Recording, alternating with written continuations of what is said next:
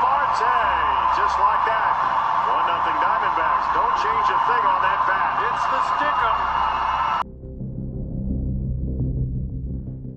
Welcome to the Exit Velocity Baseball Podcast. My name is Brent. As always, I'm here with Zach. How we doing?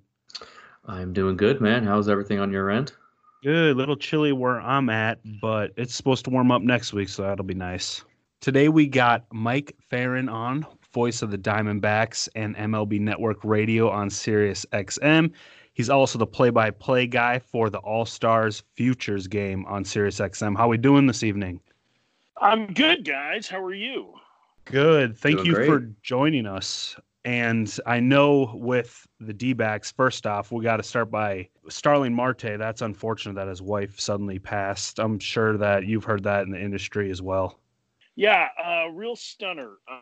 You don't expect somebody who is young to die, just with no medical issues, but apparently she was either getting ready to or had just gone into the operating room for ankle surgery, and something happened, and we're not entirely sure what, but she suffered, it sounds like, a massive heart attack and passed away. And, the worst part, there's so many awful things about it. One that, there's a woman in her late 20s and who passes away, and, Starling loses his wife. And, I think that there's probably a sense, a little bit of being alone from your teammates too, distanced from them. That's a new group. You just got traded here, and there really is only one other Dominican player on the D-backs roster right now, in Ketel Marte. But because everybody is kind of banned from traveling, ordinarily the organization would have sent a huge group of people out there for the funeral yesterday. But unfortunately, they couldn't be there, and so there are a lot of people that are really thinking of him and his family right now, because you're right, it's just a terrible tragedy. Yes, it is. Like you said, too, especially being alone. So our prayers and condolences go out to Starling Marte. But this evening, we have you on the show to talk about the Diamondbacks. But first, a little bit about yourself. How did you get started in the radio industry that you have a lot of experience in?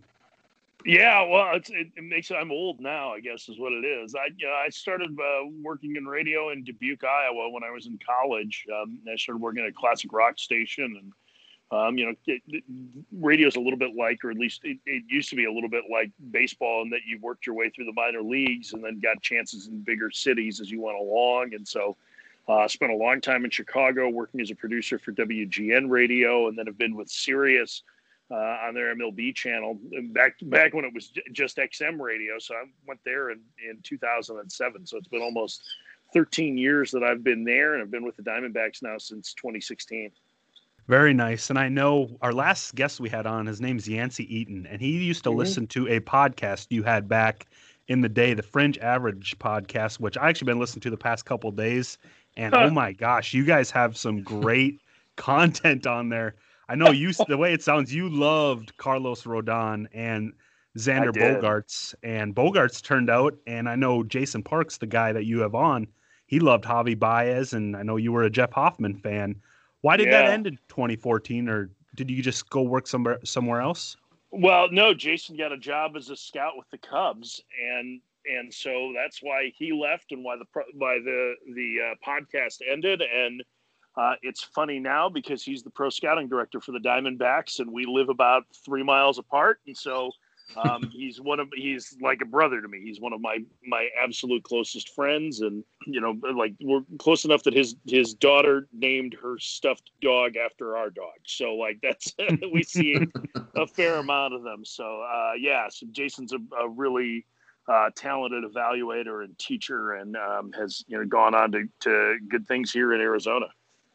It was crazy going back and listening to some of those episodes. So it looked like you guys ended in 2014, and one of the last episodes, you guys were talking about the 2014 draft, and you were comparing the top 3 guys: Brady Aiken, Tyler Kolak, Carlos Rodon, and you were trying to compare Kolak and Aaron Nola. It was just crazy listening to that episode, because a lot of those guys have just not panned out. And the one guy that you guys were talking about that you guys really liked out of that draft class was Aaron Nola, and he's really the only one that kind of did pan out. I don't think you can say that Rodon hasn't. He had Tommy John surgery, and so a couple injuries. Maybe he hasn't been, the top of the rotation dude that I thought he was going to be necessarily, but I think he's still a pretty darn good major league pitcher. But yeah, Nola has turned into a good one, and Nola, I think, the competitiveness of him, getting to know him and the people around the LSU program at that point, got a pretty good sense for who he was as a person and a competitor, and I think that helped to kind of lead to that. But Nola's had a really great, and it's still only a start to his career. I mean, he's still pretty young, so I think he's a little bit underappreciated. Almost, I think some degrees he's underappreciated. I think a lot of people like to put him in that kind of top of the rotation conversation, and I'm not sure that he's that, but he's just a really damn good major league starter.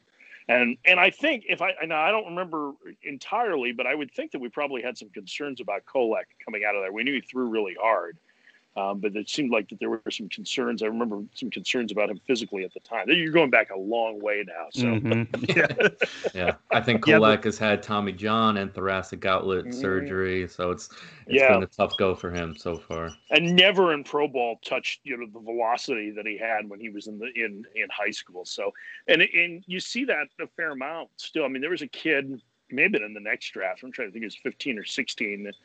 Maybe it was 16. Riley Pint, who the Rockies took, who was throwing 98 miles an hour as a high schooler as a junior, but he had real control problems, and that's kind of followed him into pro ball. Now compare that to like Jared Kelly, who's in this draft, who looks like he can throw strikes at 98, and there's a big difference between the two, I think. Yeah, the one guy that you guys pointed out that I couldn't believe how accurate you were on was Nathan Eovaldi. You guys pretty much said if he doesn't change the way he pitches, he's going to get injured. And now here we are in 2020, 2 Tommy Johns later, and he's going to be a relief pitcher. It's just incredible. I just found that one incredible. I was like, wow, that is something that you guys saw that early.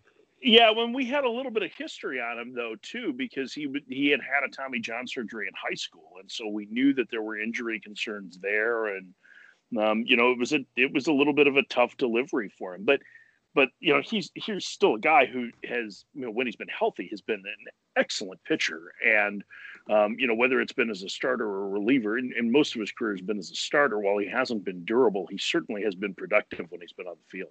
Yeah, I agree with that. So now we're going to dig into the Diamondbacks, who you see daily. Do you think this team could win 90 games in a 162 game season?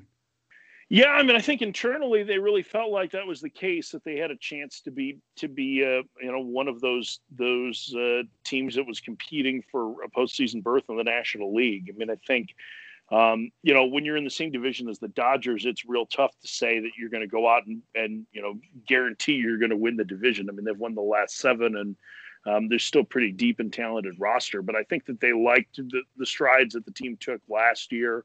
The additions that they made, they added a lot of really solid regulars, upgraded the roster with a lot of just good quality major league players. And I think that they've got some good, young players that you felt like were going to take another step forward. I mean, Ketel Marte obviously finished, 4th in the NL MVP. And so you got a guy who's a really, really talented player there to begin with, and then add into it Zach Gallen, who they got in the trade from Miami at the trade deadline. And well, I'll tell you what, I think Gallen is going to be really good. Like he's got a chance to be a very, very good major league starter. He's got 4 pitches and he knows how to pitch. And I think you're going to see that walk rate continue to go down, and him be able to control strike zone. Very, very competitive guy. And so I think he's a guy to be really excited about. And so they have the kind of building blocks with those young potential stars, with some, solid veterans around them, and some unheralded guys like Nick Ahmed, who's won the last 2 National League Gold Glove awards, but has turned into a pretty capable offensive player too.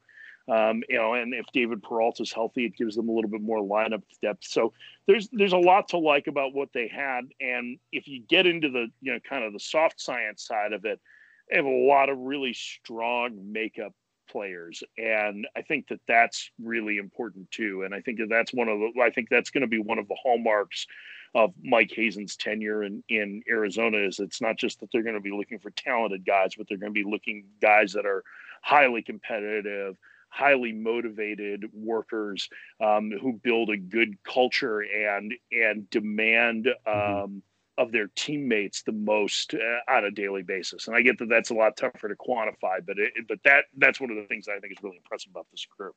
Yeah, I know you guys got a lot of veteran experience, and the one guy that I feel like people have not talked enough about, maybe outside Arizona, is the Cole Calhoun signing that 2-year deal. He had a career high 33 home runs last season.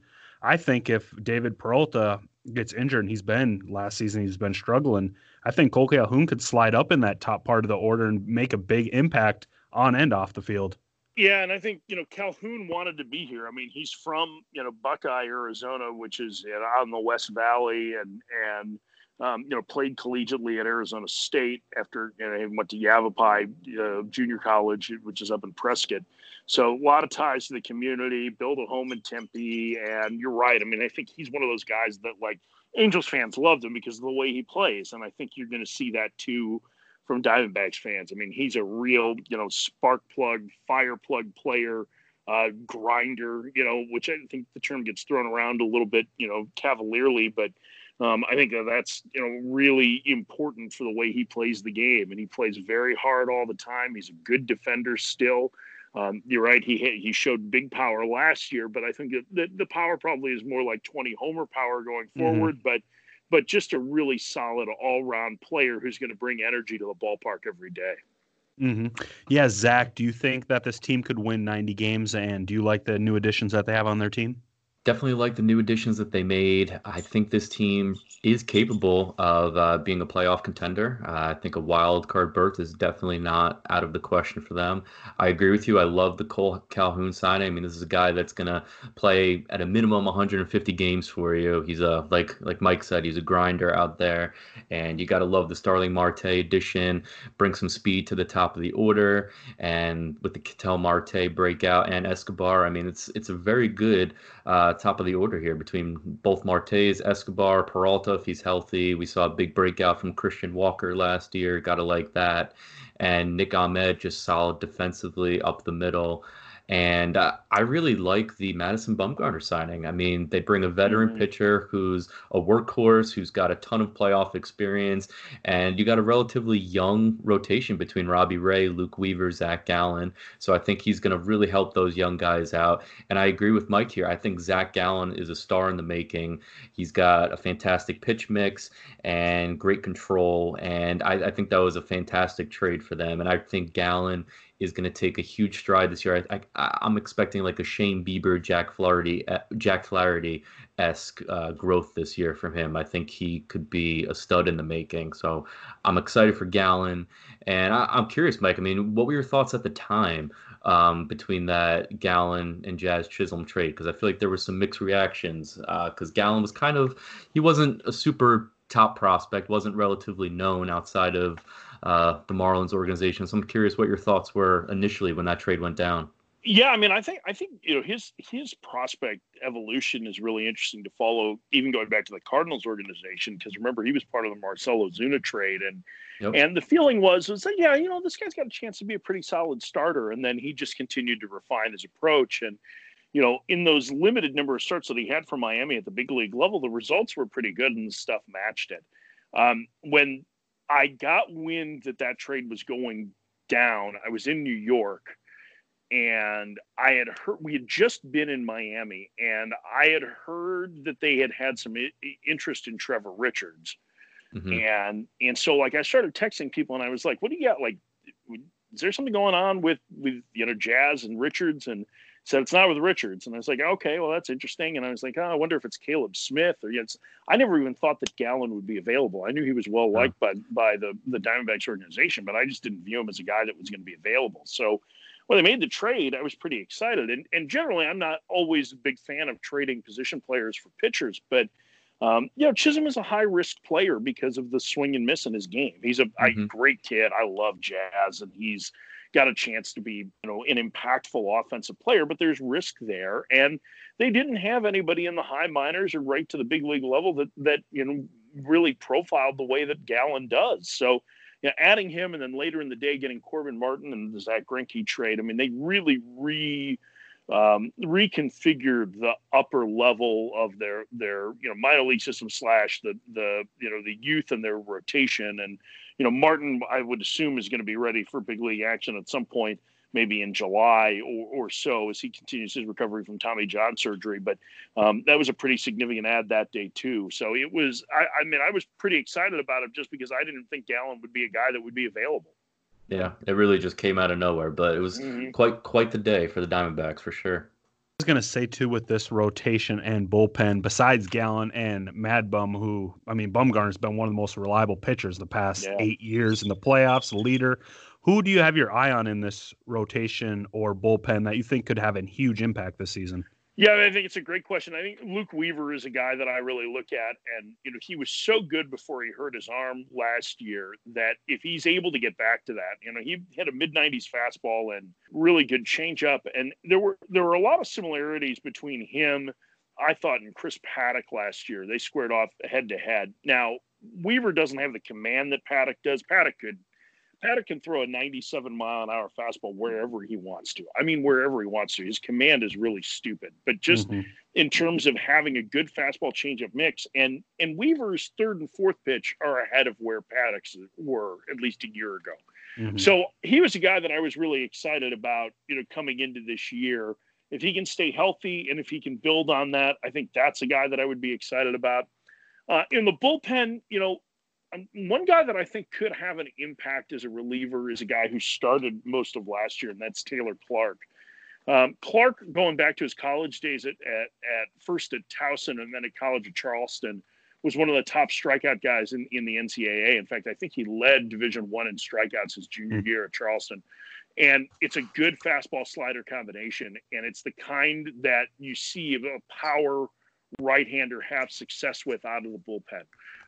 And so I could see him sliding into a role into like the 7th or 8th inning ahead of Archie Bradley and giving them another option that has some strikeout stuff. I really think his stuff would tick up out of the pen. And so he's a guy that I'm pretty optimistic on, that when they make that decision, and who knows, it may not be right away, it may not even be this year, that he's not a starter anymore and that he would go to the bullpen, that I think that's a role that he could really excel in. Yeah, I could see that as well. I know Archie Bradley kind of made himself a closer last year, having a good stretch. But going back to the lineup, one guy that I feel like he's one of the more interesting players in baseball because he came out of nowhere pretty much, and that's Ketel Marte. Do you think he can keep up that production of last season, him and Eduardo Escobar and Christian Walker in the infield? I think it's hard to say that Ketel Marte is going to be, a 7-win player over a 162-game season, because those seasons are just so rare. But do I think he's an all-star caliber performer? Yeah. I think from the time the Diamondbacks got him, Torey Lovullo said, I think he's going to win a batting title someday. And what did he finish second last year, right? Just percentage points behind Yelich. And he's added strength, and he has altered his approach to the point where he is looking to drive the ball from both sides of the plate. He's not this wiry little kid that he was in the Mariners organization anymore. He's strong, and he's built more like an NFL running back. And so I think there's a lot of things that are really exciting about him. I absolutely think that he is a star player, and I think moving him to second base, I think he's a tremendous defender there. I think he and Nick Ahmed together give them as good a defensive tandem up the middle as there is in the majors. Now, on the corners, I think it's fair to still view Christian Walker with some skepticism. I think even Christian would understand that. He's had to earn everything, and he's got a chip on his shoulder for it, but he's an extremely cerebral hitter. And there was some encouraging stuff in the second half last year, that while the power numbers were down, the walk rate was way up and the swing and miss went way down. And so, you're hoping you can build off that. And Eddie Escobar is just, I think, a really solid pro. Doubles turned into homers last year, probably in part because of the baseball, but he's legitimately a 20 to 25 homer guy with a threat from both sides of the plate, and a solid average defender at third. And an important guy in that clubhouse too. He's one of the most joyful personalities that you'll ever meet. This guy came from not just nothing, but like less than nothing, and really was not very well regarded when the White Sox signed him. In fact, he nearly got released out of the rookie leagues. So, if not for Ozzie Guillen, stumping for him, I don't know that Eduardo Escobar ends up having a big league career, but he's one of the most popular teammates in there too. So, I think that they're well positioned to have a solid production out of their infield this year. Zach, what do you think? You think Ketel Marte can keep this up? Yeah, I agree with Mike here. I mean, I don't think Marte is that 7-win player, not the MVP candidate every year, but I do think he's an all-star caliber player. And like you were saying, I mean, he really beefed up. He was not this type of player in Seattle, just a scrawny middle infielder type guy, and he really changed his career trajectory here. So hopefully he kind of remains on the same path as last year, and hopefully it's not just a benefactor of the juice ball. But I definitely like Marte moving forward. And another guy that I like out of the bullpen this year for them is Kevin Ginkel. I think he's got some filthy stuff. He's got a nice 27% K rate. He's got a filthy slider, 45% whiff rate on the slider, and if he can develop a third pitch, that changeup, I mean, he could be an elite reliever. If Archie Bradley does struggle, which we've kind of seen in the past here and there, he's got some rough stretches. Maybe Ginkel kind of steps into that closer role. But between Archie Bradley and Ginkel and Chafin and some of these other guys, they have a nice core of relievers over there. So I definitely see some improvement in that area this year as well. And going on to their farm system, I know you've done a lot of prospect stuff in your past. Do you think this is a top 10 farm system in your eyes? Yeah, I think it's probably closer to 10 than it is to 1 right now, but I think it's deep, and it's a pretty impressive turn that they've been able to do that so quickly. I mean, the fact that they had bazillion picks last year certainly helped, but trading Malone and Peguero to Pittsburgh, and I really like Peguero. Yover Peguero, I think. I mean, there's boomer bust potential with him, but he hits the ball hard. He's got a good arm. He's a lively shortstop. I thought it was a really nice pickup in that deal for the Pirates. I think that weakened the system some, but for the right reasons, and that you add a star level player in Starling Marte to play center field, in what was a pretty weak center field market. So I think it's probably, closer to 10, but I think that they have better depth than they have in a long time. And I think you're going to see guys like if Corbin Martin is healthy, I think he's got a chance to be able to have a potential impact. I think Dalton Varsho is going to be a very good player. I think the upside on Christian Robinson is such that, if he's able to put it all together like that, that's a potential star, but there's a lot that still needs to go into him. The one thing he has going for him is that he's extremely bright and makes adjustments very, very quickly. So hopefully that portends good things. But yeah, I think that their system is in a lot better shape than it has been in any of the 5 seasons that I've been here. I would agree with that as well. Digging deeper into your farm system, besides your elite prospects like Christian Robinson and Alec Thomas, who do you think outside maybe the top 10 that you could see making an impact in the big leagues? For impact, it's tough to say. I mean, I don't generally think that you're going to find much impact from guys in that 10 to 15 range. But in terms of being solid contributors, I mean, I think, Andy Young's an interesting one who, is a right-handed hitter that they got in the Paul Goldschmidt deal. Young had a little bit of problem with swing and miss last season, and that was kind of unique, but he's got some power. He's probably a below average defender in most spots, but he can play a bunch of different positions and probably settles into a super utility role.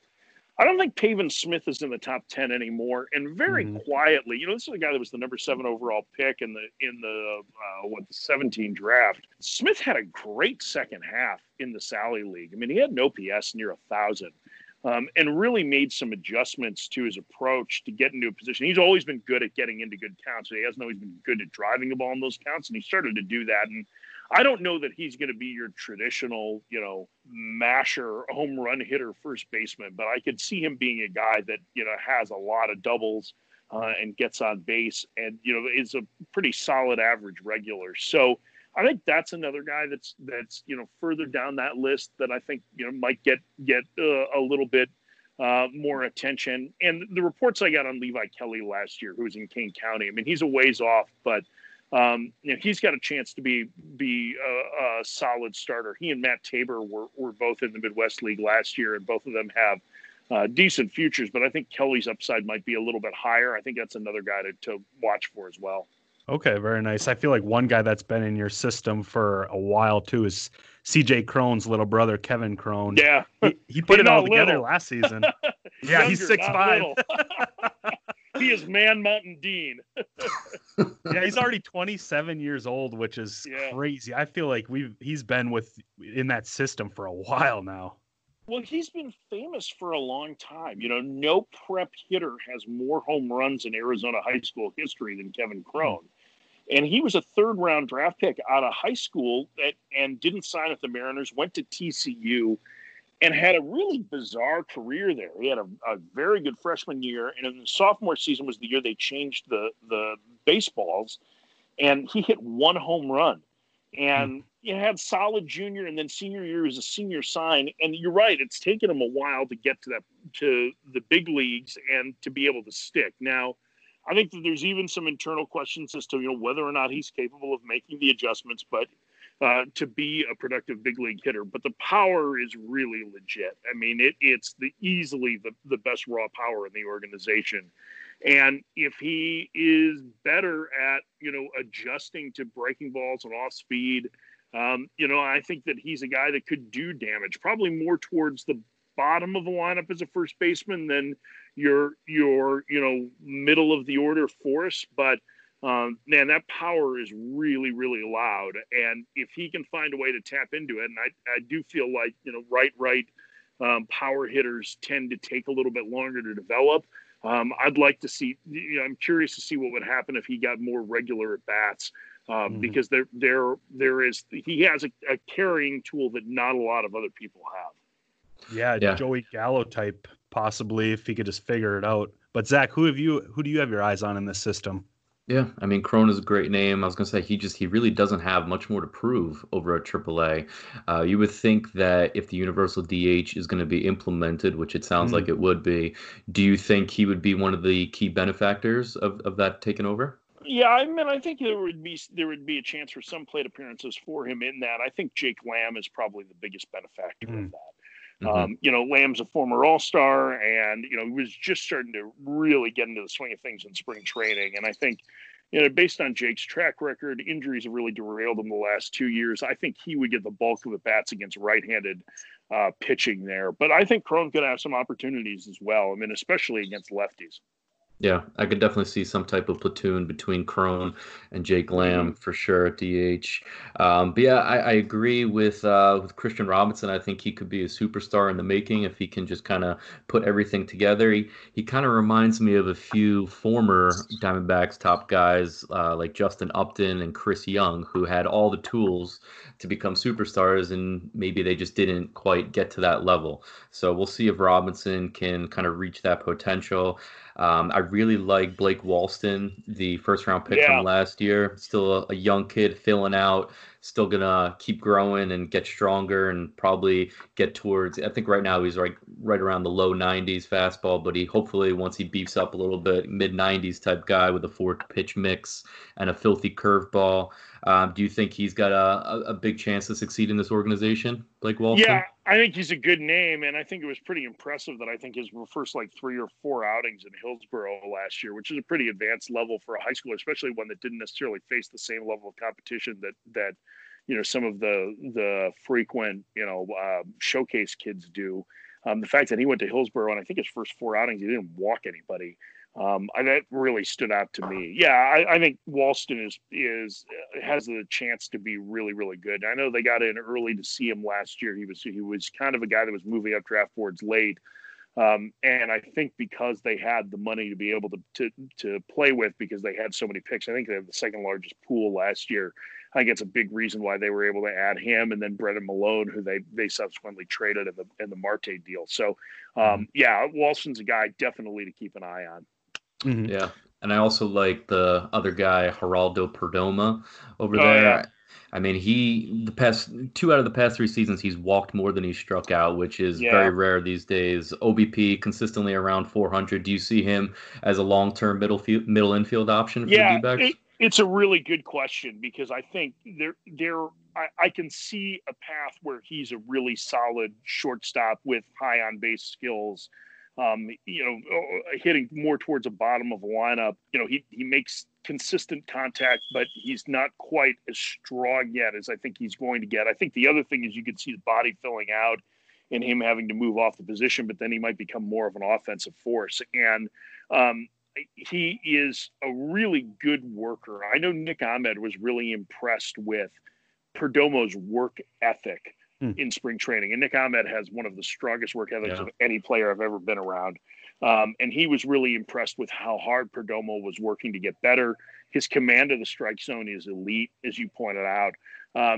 He's kind of an interesting guy, because I think I can see him being, less star and more solid. But I think if there's, if that he gets a little bit stronger and he starts making harder, consistent contact, then, who knows? I mean, I think in terms of offensive ceiling, he's probably a little bit further back than guys like Varsho, and, Robinson's ceiling is pretty high, although there's a lot of risk there. The guy who's probably the best bet to be an impactful offensive player in the organization, I think, is Corbin Carroll, who's the first rounder last year. That guy's he's got the Jacoby Ellsbury starter kit, and I think he's got a really good motor on him too. So, I think those guys probably rank ahead of him in terms of impact. But I think Perdomo, based on the fact that he, if he stays at shortstop, I think he's going to be a very, very valuable player. All right, Mike, before we let you go this evening, what is some of your favorite memories or calls you've had over the years?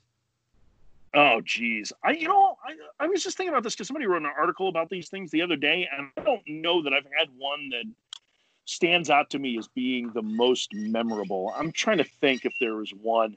So Futures game in D.C. a few years ago, Pete Alonso hit a ball with like a launch angle of like 50 degrees. That one stands out to me because it went so high in the air and then landed on the concourse and left. That was stupid. It was a bomb. Oh my God, it was ridiculous. That game was ridiculous anyway. They were using the Titleist that day.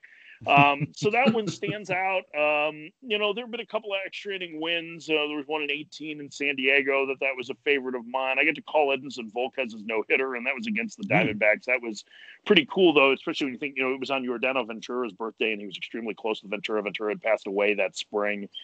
So all the other, the kind of the tingly moments around it, I think was pretty interesting. And I've known Eddie for a long time, and he's just one of the nicest people in baseball. So those are probably the ones that stand out the most to me. That Alonso home run, that whole game was just bananas.